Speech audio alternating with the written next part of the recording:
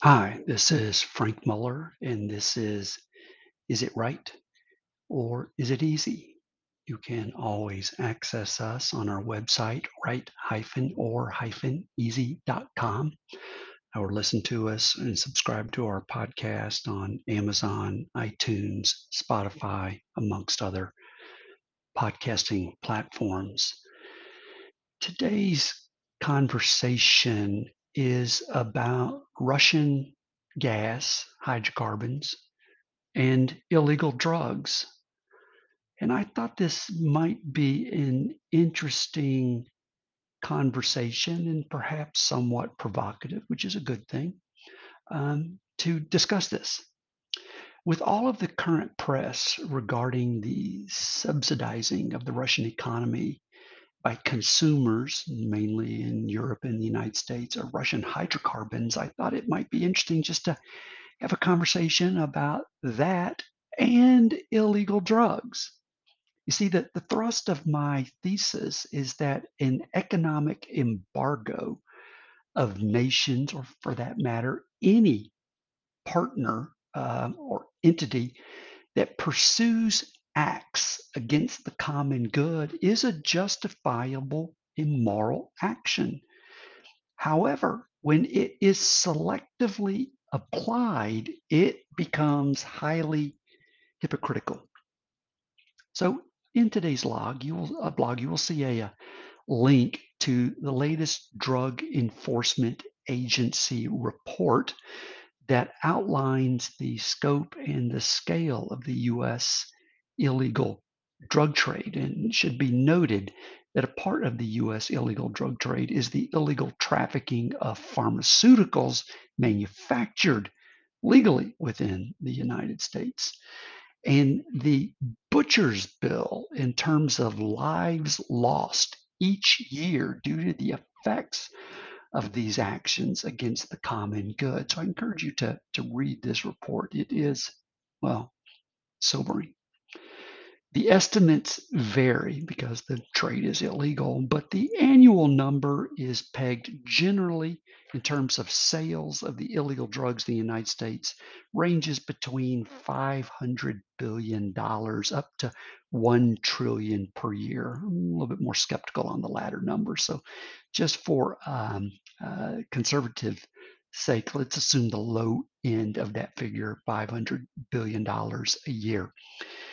Further, the estimates of simply the direct deaths from illegal drugs in the United States annually is over 100,000 Americans a year die directly from drug overdose, poisoning due to bad batches of the drug concoction, in a myriad of other reasons across the various categories and subcategories of illegal drugs. It's breathtakingly depressing to read through it.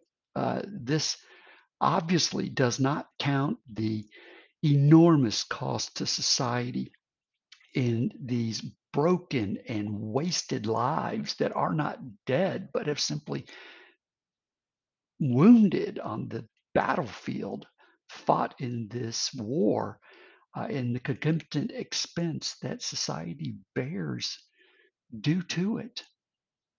I'm also linking to you a Reuters article that just categorizes and estimates the 2021 Russian hydrocarbon sales at approximately $120 billion USD per year. So prior to the Ukrainian invasion, it's difficult to conceive of any significant direct casualties due to the Russian oil business, but I am confident that the Russian government is fully engaged in hacking. There was clearly the intervention in Syria. There's clearly the funding and supplying of Iranian and other Shia insurrections that has had a significant cost, but it is far less so in terms of the human lives lost than the current Ukrainian invasion. Both of these broad data points, that is, the size of the illegal drug business in the United States and the deaths associated with it, compared to the Russian hydrocarbon business and the deaths that are associated with it leads me to wonder why we in the West notably turn such a blind eye to this business that is sanctioned and profited by countries like Venezuela, certainly to this day, still facilitated in Colombia, in Bolivia, in Mexico, as well as probably Nicaragua, El Salvador, Guatemala, and other Central American countries. Not to mention all those countries in Asia and Africa, the others, and that participate in the distribution of these illegal drugs. The retail US distribution organization and the facilitation of the laundering of that dirty money right here on our shores also seems to have little real public outcry. The economic volume of this disease upon the common good is 5 to 10 times that of the Russian oil industry.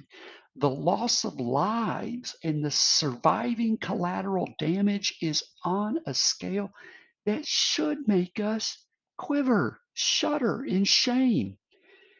Our total combat fatalities in Iraq and Afghanistan over 20 years is approximately 6,000.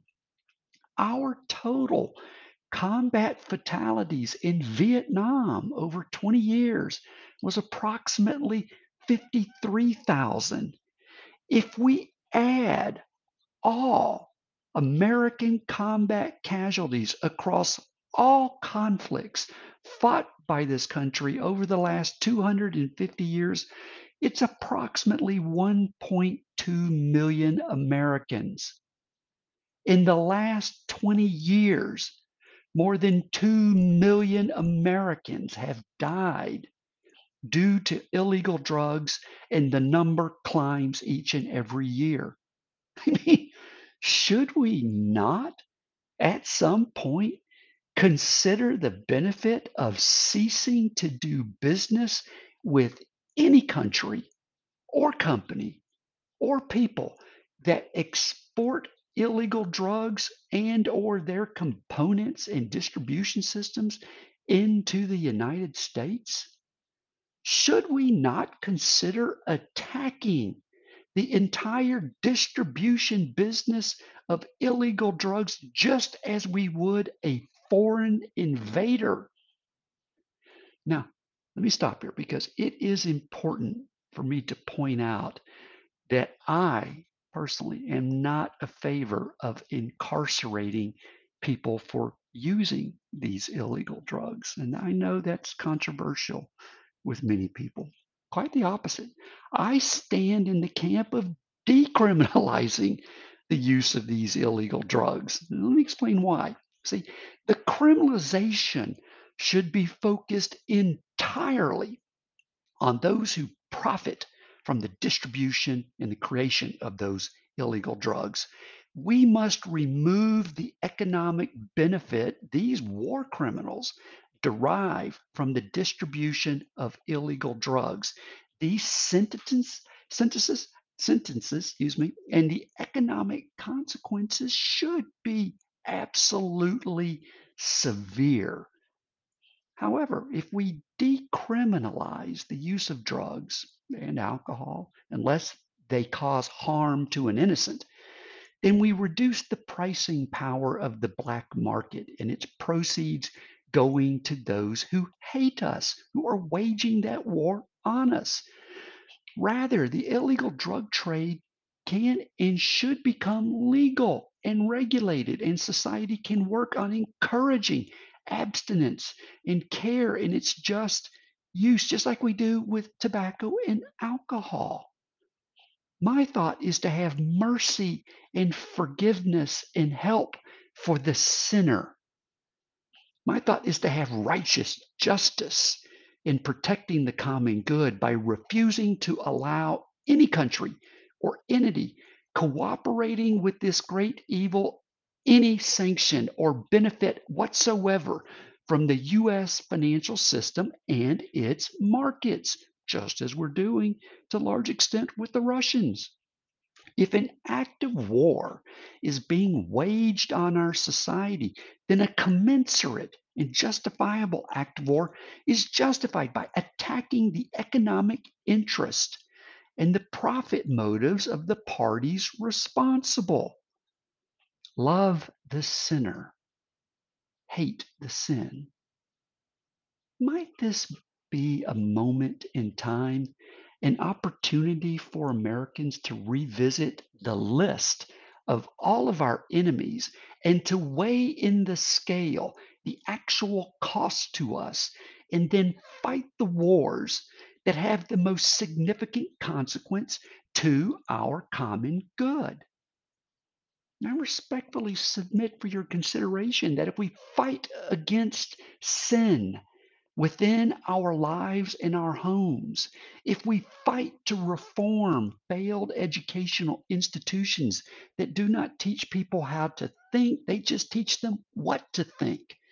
If we stop doing business with corporations who maximize profits at the expense of providing jobs that allow families to live in dignity, they basically outsource to the cheapest labor market, then tax those companies who send those jobs to other countries simply to save those labor costs by the exact amount of money they are saving in labor costs. If the labor can be provided in another country that doesn't exist here, I think I got it. But when it does, or it could, or it should, take away the economic incentive, wage the appropriate battle. These wars can and should be waged by the means appropriate to each individual conflict, and they all should be done within the confines of the law and civil discourse. In order to fight a war, we must name the enemy and we must calculate the cost the enemy is imposing upon us and impose a cost far greater on that enemy and the cooperators with that enemy. The correct economic and political policy is one that chooses the good and refuses to cooperate or subsidize in any way those that parlay evil for money, fame, power, or pleasure.